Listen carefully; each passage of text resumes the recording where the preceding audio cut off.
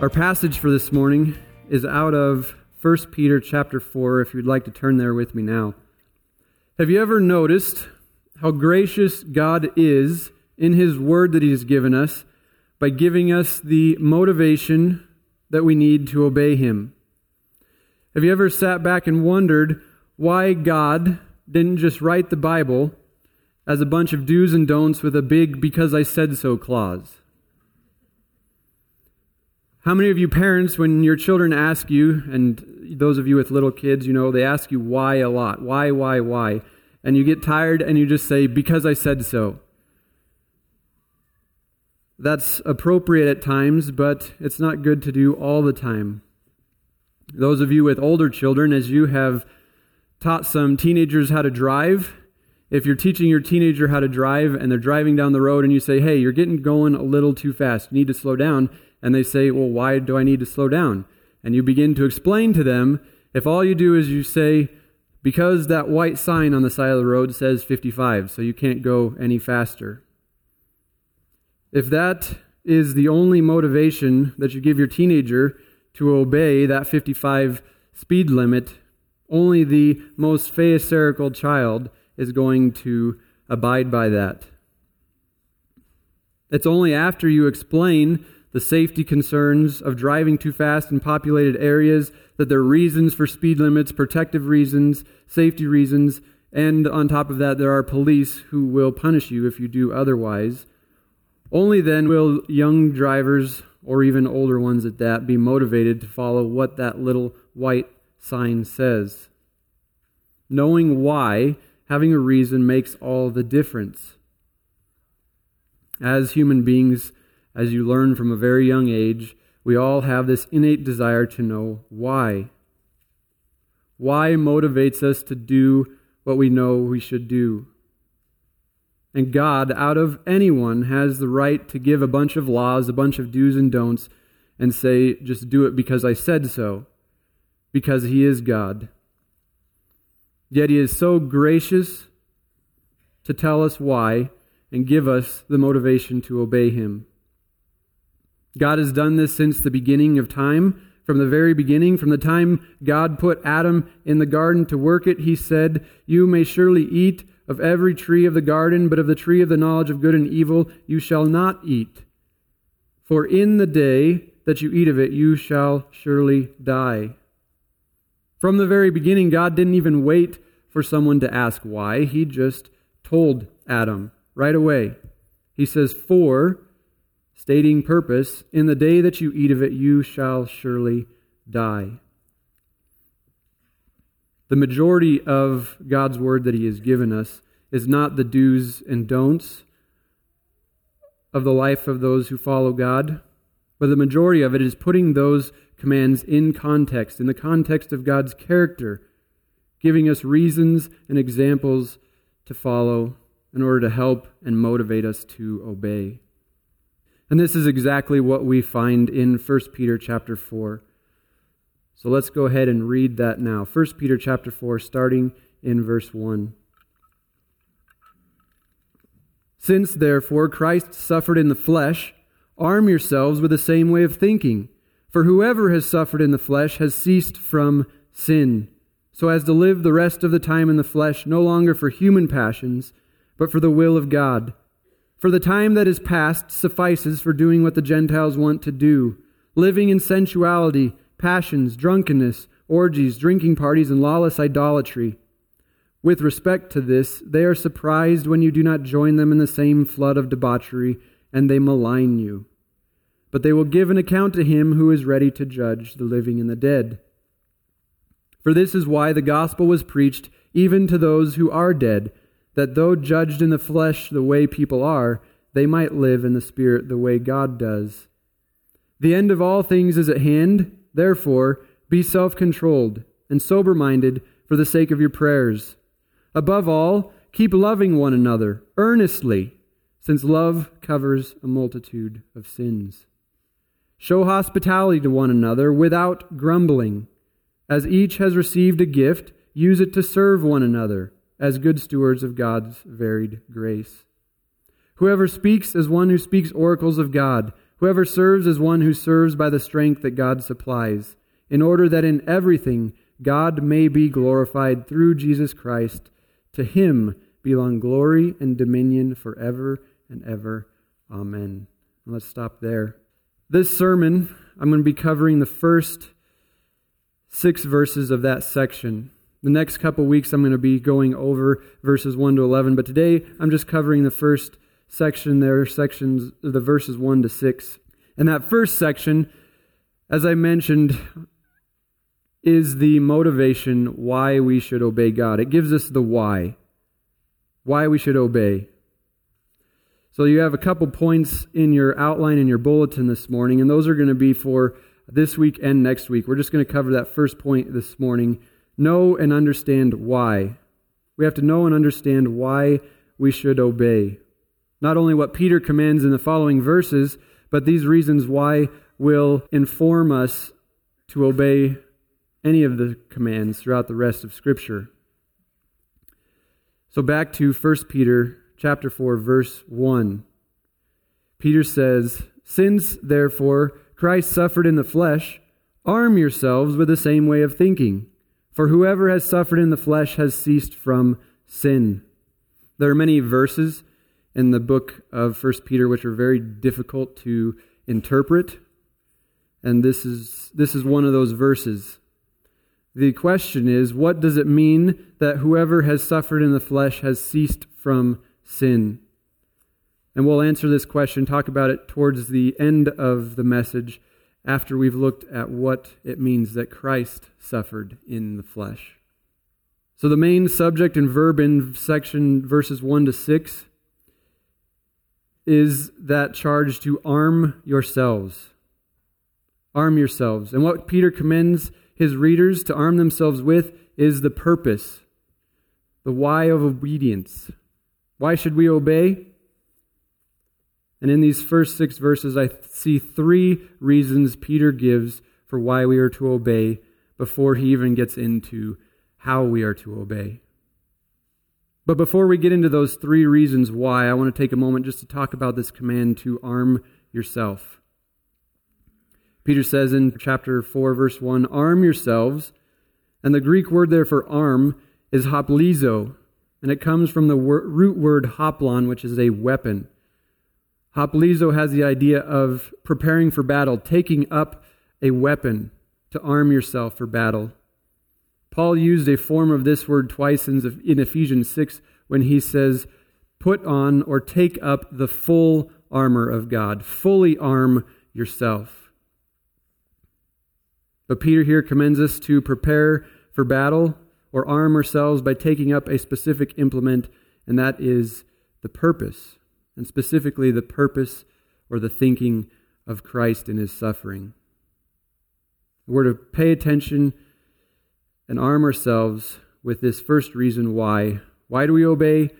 Because Christ suffered. So why number 1 is because Christ suffered. So why should we obey the commands that Peter's about to lay before us? Because Christ submitted and obeyed the Father even to the point of death on a cross. 1 Peter 4:1 says, "Therefore Christ suffered in the flesh. As Christ suffered in the flesh, arm yourselves with the same way of thinking." Some translations say purpose. We are specifically called to look to the thinking or the purpose Christ had in his suffering. So let's take a brief moment to look at that. And this will more fully inform our hearts as we arm ourselves to obey.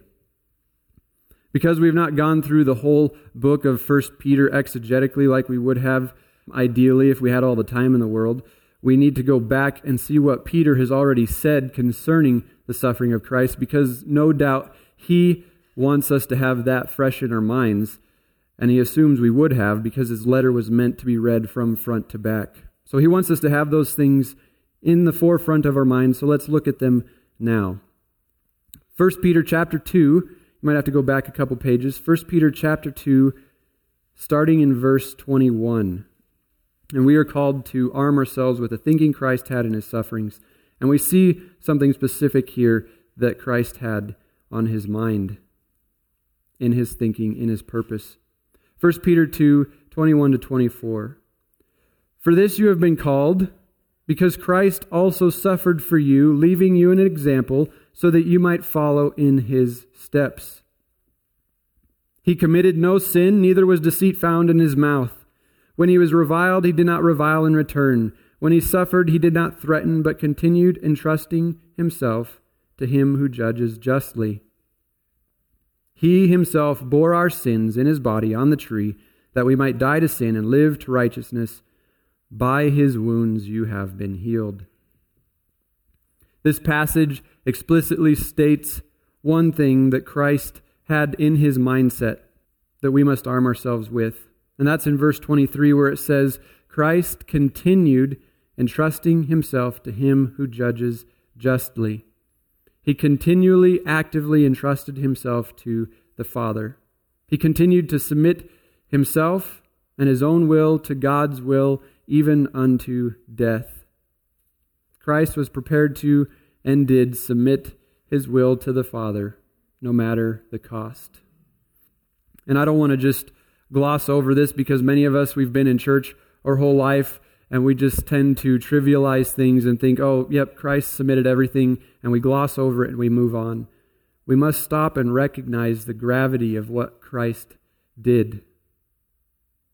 When he was reviled and blasphemed and hated and mocked and beaten, he did not revile in return to those who did it to him.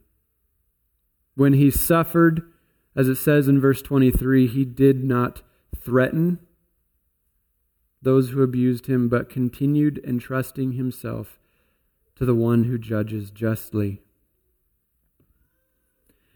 In order to get the gravity of this, I just want to return quickly to something I said and preached on out of Hebrews a couple months ago.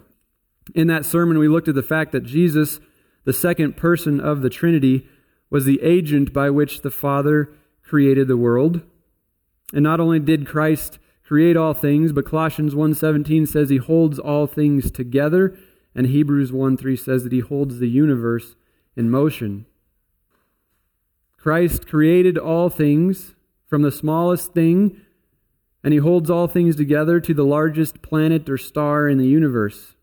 He holds the universe in motion and together. Every atom is under his control, every planet propelled by him.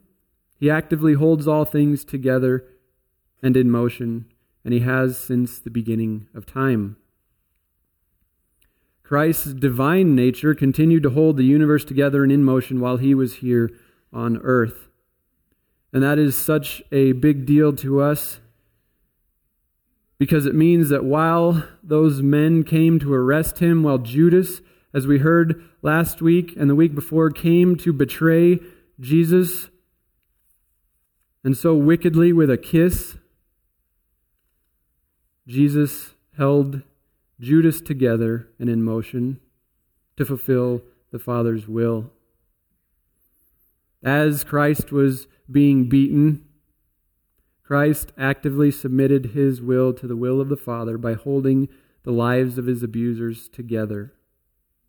Every strike of the whip, every swing of the hammer, every breath that those men took, Christ's divine nature held them together and in motion unto the completion of the Father's will. The error that many believe is that Christ was passive in his crucifixion, when in the reality he was the one actively advancing the will of God and entrusting himself, submitting himself to the will of the Father, when he had all power within himself to stop what was happening to him. If that were you or I, we would have no power to stop it. No doubt we would have if we had the power. But Christ had that power within himself, and yet he continued to submit his will to the will of the Father and subject himself to their abuse. So when Peter says to arm yourself with the same thinking Christ had in his suffering, this is one of the things he refers back to. We are to arm ourselves with the resolve that no matter what, we will continue to entrust ourselves to the will of the Father.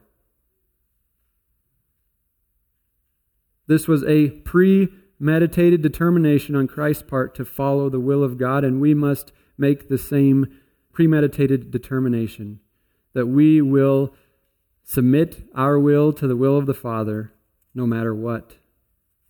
This is the example, as Peter said, that Christ left us. Peter also mentions Christ's suffering in 1 Peter chapter 3. So if you turn over to 1 Peter chapter 3, I'm just going to read verse 18. For Christ also suffered once for sins, the righteous for the unrighteous, that he might bring us to God, being put to death in the flesh, but made alive in the Spirit. Peter tells us that yes, Christ's first priority was to glorify God and do God's will. But here we see that Christ was focused not just on the task at hand, but on the end result as well for us. He suffered that he might bring us to God. Christ suffered to reconcile sinful mankind to a holy God. And there was no other way for sinners to be made clean before a holy and righteous God. So we're looking at this first why. Why should we obey? And it's not just because Christ suffered. It's not just a cold, hard example for us to follow, but it is because Christ suffered and died to redeem you and I by his blood. And if the Creator and the Sustainer of the universe submitted his will to the Father to the point of death on the cross to secure a salvation for you and I, how much more should we be willing, out of love, to submit every aspect, every moment of our lives to obey the will of the Father? We should obey because Christ suffered and gave his life up for us. The sovereign Creator of the universe stepped off of his throne and condescended to live in this sin-sick world and subject himself to torture that you might be purchased from the depths of hell. So the first reason why that Peter gives us here, why we obey, because Christ suffered and purchased us by his blood. He loved us and purchased us by his blood. We are to know and understand this and arm ourselves with the same determination to obey God. That brings us to the second reason Peter mentions that we are to obey the Word of God.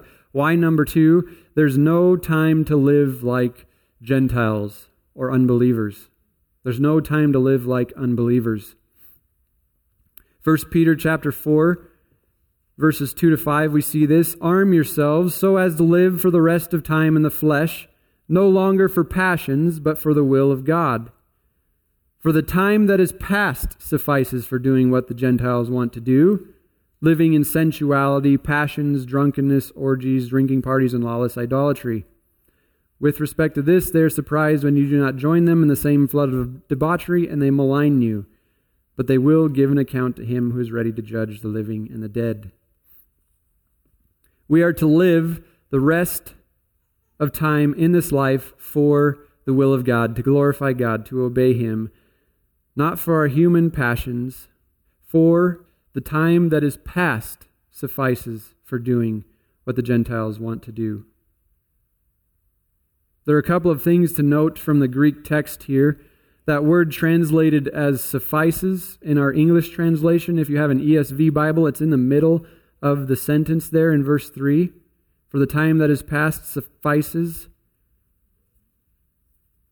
But in the Greek, that word is actually the first word in the sentence for emphasis. And I'm learning some Greek right now as I get ready to go to seminary, and I've learned that the orders of the words and the sentences in Greek, the order doesn't really matter. They can be all jumbled up completely, and you can still figure out what the sentence means because there are so many word endings. And so oftentimes, the word at the front of the sentence is there for emphasis. And that's the reason here. Peter wants us to know that sufficient is the time past for doing what Gentiles want to do. And to reinforce this, that it happened in the past and that now we're to move on to something different, Peter uses 3 words in the perfect tense, indicating that they are in the past and they were over. There's no more time for them. Look at verse 3 with me. According to Robert L. Thomas, he says, and I quote, "The first term translated, that is past, time that is past, speaks of time that has lasted a while but has now ended. The second term is that term translated for doing, or suffices for doing, for a time but now no longer. And the third is translated in the ESV as living. Living in, and then it lists all the sins. And it speaks of having proceeded in, but now never again occurring.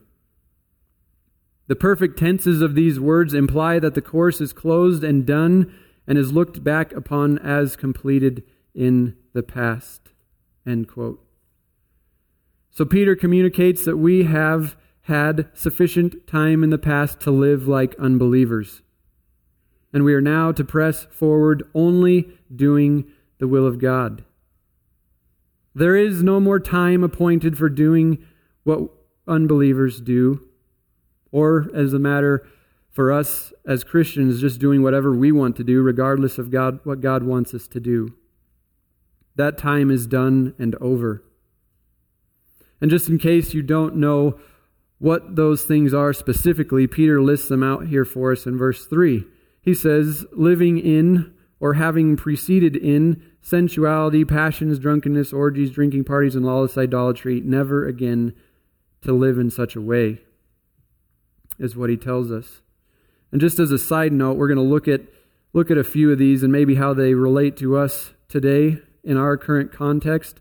But it is kind of a side note because it doesn't exactly have to do with why number 2, but it will inform us as we look back and think upon that there's no more time to live like Gentiles. So Peter lists 6 things here, and we're not going to go over them in depth because some of them need no explanation. But just briefly, sensuality is unbridled, unhindered, immoral living. Sensuality is doing whatever pleases the senses, whatever feels good, whatever looks good we take. And it is also without shame. This is the epitome of our country today. People do whatever feels good to them. The only moral law in our culture is the self. And the only thing you should not do is what you don't want to do, but you should do whatever feels good to you because that will make you happy in the moment. That's how our current culture thinks. God has given us our senses so we can enjoy life. We've heard some beautiful music today, some beautiful sights outside, sounds and smells these spring mornings. God has given us our senses to enjoy the life that He has given us, but we must not be driven along by them. We must not give ourselves over to every whim of our senses to please ourselves in whatever manner we like. We're not driven along by our senses. We are driven along by the Spirit of God as we learn about Him through His Word. Passions from verse 3 are those evil desires which lead to unbridled sensual living. Desires lead to action. Unrestrained desires lead to unrestrained action. Out of the overflow of the heart come the actions.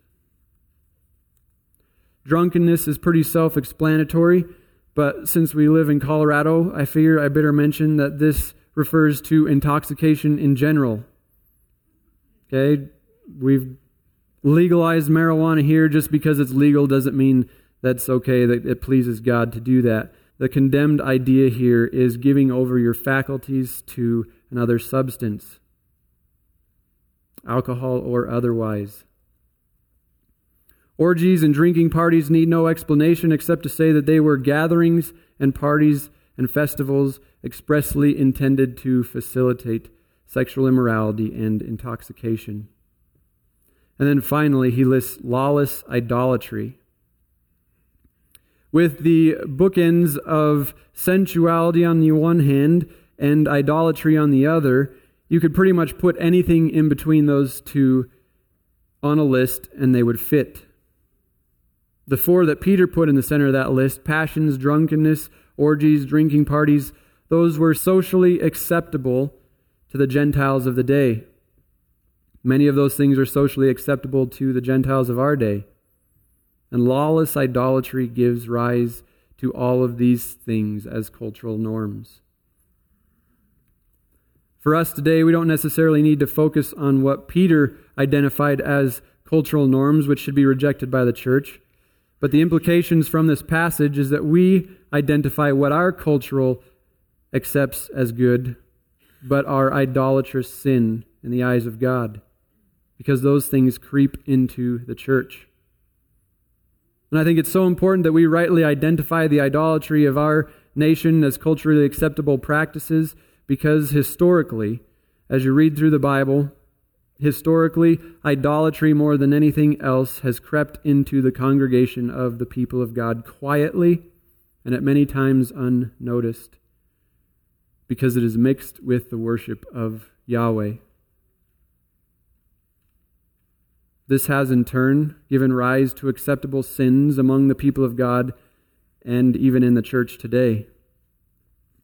Now, we could talk all day about the idolatrous state of our nation, the things that they give themselves over to, but let's bring it a little closer to home and talk specifically about some acceptable idolatry that has crept into the church. I think two of the acceptable idolatries that have crept into the church today are idolatry of self and idolatry of the family. Somebody mentioned this yesterday in the theology study. I think there are several factors that have played out the last 50 years or so to bring us to the point today where we have a generation of young people who totally worship themselves.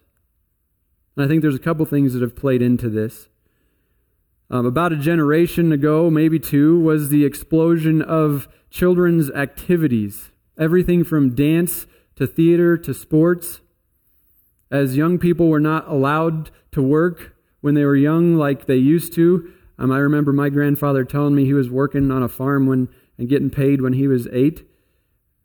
That didn't happen anymore. So as young people were not allowed to work, their parents wanted them doing productive things, so they were put into extracurricular activities. This kept them out of trouble, gave them something healthy and productive to do, and so they did. This gave more and more opportunities for children to compete and succeed in various things, and it gave parents the opportunity to see their children excel, and sometimes excel at things that they wish they would have as children. So they enjoyed watching it. As children wanted to be in more and more, parents wanted to see their children excel at more and more things, and so they put them in more and more activities. For unbelievers, this just gave something family-oriented to do on the evenings and the weekends. But this also crept into the church. For Christian families, this began to draw the affections away from Christ and the church onto children and sports and other activities. Soon the main focus of the majority of church-going people was not the church, but it was giving their children every opportunity to do what they wanted to do. Many of you may remember that sports, when you were a kid, didn't practice on Wednesday nights at school because that was a night for church. But even by the time that I was in high school, that was long gone. There was no room in the middle of the week for church because there was no desire on the part of parents or children to devote that time to the Lord anymore. There were only more and more time for parents to devote to their children. So-called good Christian parents still came to church on Sundays, but they bowed to worship at the feet of their children every other day of the week. Parents' affections were divided with a much smaller portion devoted to the Lord and the church, and a much larger portion devoted to their children and their family activities. So children grew up with their parents worshiping them at their feet pretty much, bowing to every whim that they had, whatever they wanted to do, every inclination the child had, the parents wanted to support them in that. Such extensive catering to the desires of children has led to a generation of men and women who worship themselves more than any generation in recent history, at least blatantly, outwardly. Their parents taught them that they were the most important. They were the center of their universe. And so they grew up to worship themselves as their parents had. So that generation, they now withhold nothing from themselves because nothing has ever been withheld from them. Not only has this created a great mess in our culture, but it has created a great mess in the church as well. This is why a lot of churches devoted solely to tradition are dying, because there is no place for tradition in self-worship. There's no historical context for my self-worship except my life and what matters to me. Therefore, tradition means nothing. So all those churches, like the Catholic Church and others like it, who are solely devoted to tradition, are dying. This generation wants nothing to do with it. This is also why so-called relevant churches are flourishing, because they only stroke the ego of those who worship themselves. They cater to millennials, to their tastes. They tell them that they can believe whatever they want and do whatever they want. They have this feel-good gathering that they call a church with a bunch of like-minded people who worship themselves. They're devoted to the worship of their own senses. Whatever feels good is good, and that's what they devote themselves to. And as they go to those churches, they never have to worry about someone telling them they're wrong, because everybody is right. Everyone is his own God. So I think this extensive idolatry of the family, of the children, has given rise to extensive self-idolatry. And I think both are still acceptable sins in the mind of many church attenders today, just on a less extreme level. So let's take a moment just to start with the idolatry of family and see how it's crept into the church. We've already talked about that a little bit in a historical context, but I think even today, parents of young children are pressured to idolize their children. Parents of young children, you're going to have to guard against idolizing your children, because the culture is going to pressure you into putting them in all kinds of activities. With new children, there are so many do's and don'ts of what you should do with your child, what you shouldn't do with your child, that it will pull you away from Christ and the church. One of the things, at least when we had kids several years ago, we were told that you need a strict schedule, that nothing can interfere. If your child takes naps during church, then you don't go. If an evening activity keeps them up too late, then you stay home. From the time your children are newborns, you're going to be conditioned by our culture to treat them either as gods, or you're going to be told just to cast them aside and worship yourself. Let me just tell you, young parents who have kids or getting ready to have kids, your children won't die because they miss a couple of naps, and they won't be weak and stupid if you get them to bed later one night a week. It won't kill them, but if you do cater to them, they will quickly learn who rules the house. They will quickly learn who you are bowing to. And look, I understand that kids, they do so much better if they have a strict schedule. I know if you throw them off that they get grouchy the next day, and many of you moms, you're the ones that have to deal with it. But you have to teach them that they are not the object of worship in your household. And if those children do dictate your every move in the house, then they have taken that place. That has become an idol in your home. Kayla and I visited California a few weeks ago to line up a job and a house, and we had the opportunity to go to a Wednesday evening service. They have a Wednesday evening service like we do. They have Awana for the young children. They have youth group, some adult Bible studies. Only those of you with kids in Awana, you know what time they start Awana? 6:45, and it goes till 9 o'clock at night. Kayla and I were talking about the adjustment that will be for our kids, and one of the ladies that we were with, we were talking to her, and she said that it was an adjustment for her kids as well. She actually had a teacher tell them that she needed to get them to bed earlier on Wednesdays because they were tired on Thursdays, and so she needed to not take her kids to church. She needed to get them in bed earlier so that they could be more awake and aware to learn at school.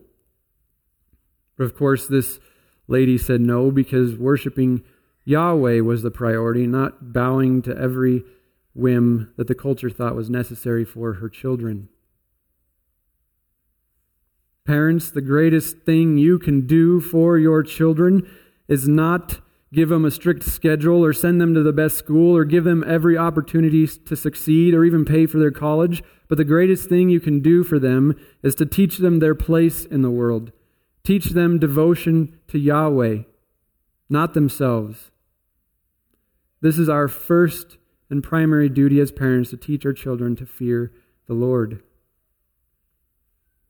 Some of you grandparents, even if you didn't struggle with idolizing your children, you're probably going to struggle with idolizing your grandchildren. Don't let your children or grandchildren or other family keep you from being fully devoted to the Lord in service in the local church. Many of you here, you have a lot of family. I have a lot of family here. And if you have a lot of family around, like I do, you have to say no to birthday parties, to family gatherings, if there's so many that it keeps you from building relationships among this local church body. I know for a fact that if Kayla and I did not have the family around that we do, we would be much closer to other people in the church. And those of you that do have a lot of family, you have to remember that there are people here who do not have that. And if you give all of your free time to your family, there is none for those here who don't. There are people in this church that need some of your family time.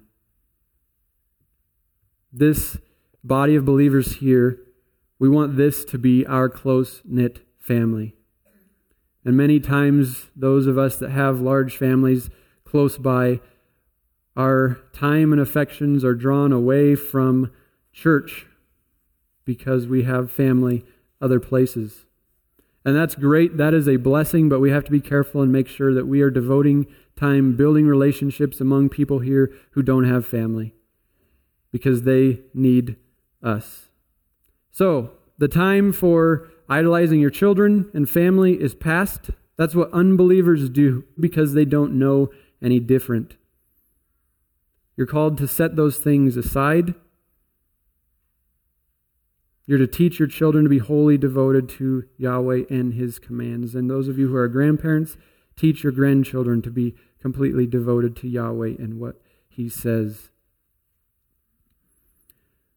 Those of you who are single, whether younger or older, you have to fight against idolizing yourself and your own time and your own desires.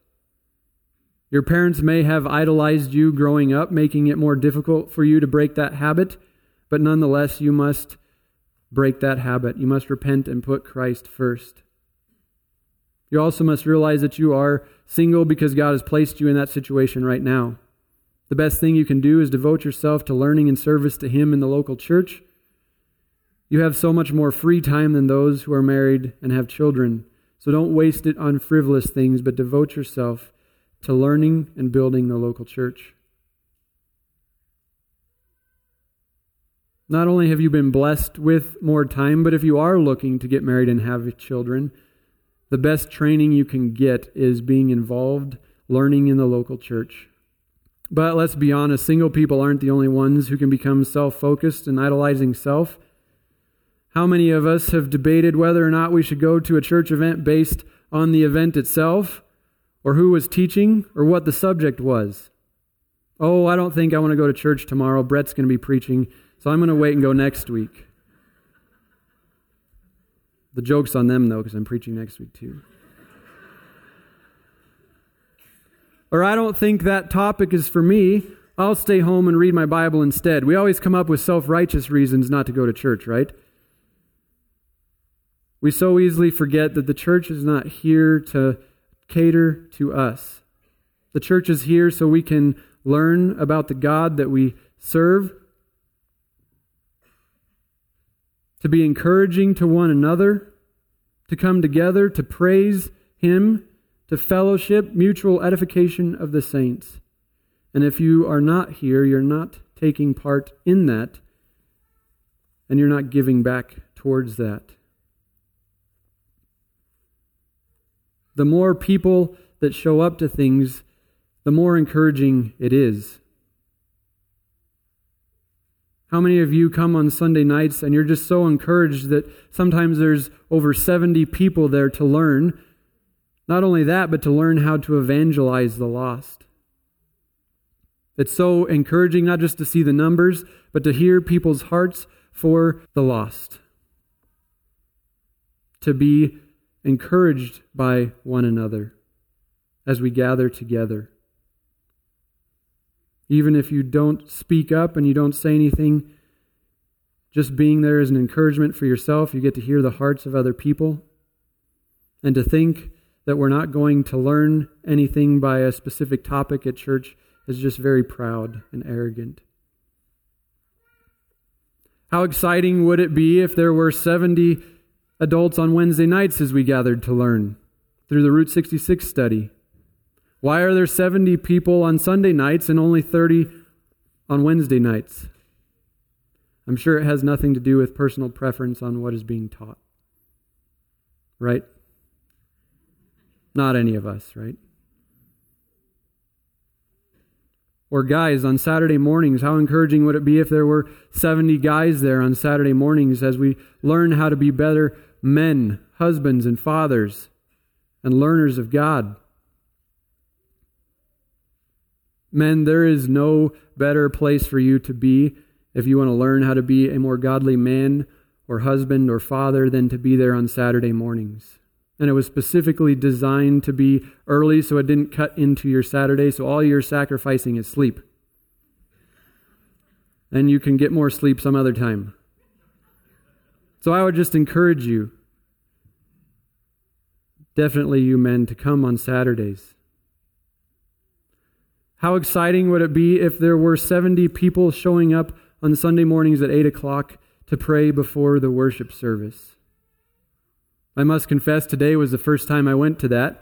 I felt convicted after putting this study together, and I did some repenting this week. And I showed up to the prayer group this morning. So you'd have to ask one of them, Gary or Charlene, how exciting would it be if there were 70 people there on a Sunday morning to pray? It was very encouraging to hear their hearts for the church. I'm sure in the past I've always justified it by saying I needed more sleep so I could pay attention in church, or something silly to that effect. But it was just a reason to idolize myself and do what I wanted to do instead. As I was writing out some notes, this is one of the things that came to my mind. And it hit me pretty hard.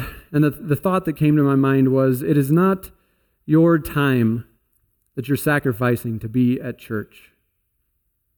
You have been bought with a price. It is God's time you are squandering when you are not doing what He wants you to do. It's not your time you're sacrificing to be here. It's God's time you're squandering when you're doing whatever you want to do and not what He wants you to do. The time for doing whatever you want to do is past. Sufficient is the time past for those things. Now is the time to fully devote yourself to learning in the service of the local church. And just to clarify, I'm not saying that everyone needs to be at everything the church does. But I am saying that you need to examine why you don't go to certain things. Are your righteous reasons really valid, or do they reveal idolatrous motives? And like I said, I had some repenting myself to do this week. So, just to recap, why number one? Why do we obey the commands of God? Reason number one, because the King of the universe suffered and purchased you by his blood. And that goes right into number two, because he did this, the time is past for living like Gentiles do. There's no more time for foolishness and idolizing self. And why number three that Peter gives is that we only have one life to live. We only have one life to live. 1 Peter 4:6 says, "For this is why the gospel was preached even to those who are dead, that though judged in the flesh the way people are, they might live in the Spirit the way God does." Peter wanted to assure his audience that those who received the gospel, even though they were judged and killed in this life, they were living in spirit in eternal glory with God. Peter is pointing people to look ahead to the future glory of eternal life, to arm their minds with the reality of eternal glory. Peter was reminding them of what was waiting for them when this life was over. No matter the difficulties, the trials of this life, no matter what you give up in this life to obey God, eternal glory is what believers have to look forward to. This is where we return to explain that verse 1, those who suffer in the flesh cease to sin. And suffering in the flesh refers back to how Christ suffered unto death. Therefore, those who even suffer in this life unto death, there is great glory in that because we are set free from sin in the presence of the Lord. We have an eternity free from sin alongside Christ to look forward to, an eternity of bliss with our Savior. And this eternity of bliss with our God is one motivation, one reason why we obey. As we remember that we have an eternal life waiting ahead, this brings light the temporal reality of this life. As we think about an eternal life ahead, this life seems so much shorter. As we imagine eternity, it's hard for us to get our minds around, but as we imagine eternity, this life will seem so much shorter. Those of you, maybe if you're older, if you're in your 70s, you can imagine even just living 10 times over or 100 times over. It's hard to wrap our minds around. If you're 70 and you lived 100 times over, that's 7,000 years. It's hard to imagine living 7,000 years. You'd have been here at creation. But in terms of eternity, you will get to 70,000, 100,000, and you will be no closer to the end than when you began. This life is so short compared to the eternal life awaiting for us. Someone once put Solomon's analogy of life being like a breath. They put it in a cold climate context for a visual aid. This is easy for us to imagine because we live in Colorado where it gets pretty cold in the winter. You go outside in the winter and you breathe out. You can see your breath go out from you, and just that quick, it's gone. That's what this life is compared to. So when it comes to the why of obedience, why we obey everything God has told us to do, and specifically what Peter is about to tell us to do, why do we do that? Because we have an eternal life waiting for us, and we only have so much time on this earth. We only have so much time in this life. What should we be doing in this life that we cannot do in eternity? That is evangelizing and building the church. Now is the time for evangelism, discipleship, calling people to repentance and building the church. Those who are lost in the end will be lost forever. But right now we have the opportunity to evangelize and build the church. And that's what this life is for. The next life we will have all the time and eternity for pleasure with God. But this life is all we have to build the church. Solomon wasted his life finding out that all that mattered was living in obedience to the Lord. He spent his life on pleasure of every kind, building projects. He had great business success, if you look at it in today's terms. He built the greatest kingdom Israel had ever known. He spent his life on all that to come to the conclusion that it was all worthless and wasted. He warns us in Ecclesiastes 12, "The end of the matter, all has been heard. Fear God and keep His commandments. For this is the whole duty of man. For God will bring every deed into judgment with every secret thing, whether good or evil." He spent his whole life pursuing the things of this world as an example, so we don't have to make the same mistake. Don't make the same mistake spending your life on yourself like Solomon did. Don't spend this life doing whatever else the world does. You only get one life. You have to use it wisely. So why do we obey? Because Christ suffered and gave up His life to purchase us. We obey because the time for doing what unbelievers do is over. The time for living for ourselves is over. And we obey because we only have one life on this earth to build the church. Next week, we're going to look at the following verses in that chapter and specifically how Peter tells us we are to obey. But if you're here today, you might have noticed in all of those verses in Peter and the one we read from Solomon, there was the element that every deed will be brought into judgment. These are promises that only believers have. We have eternal bliss awaiting for us. And those who are lost, only eternal damnation, eternal suffering.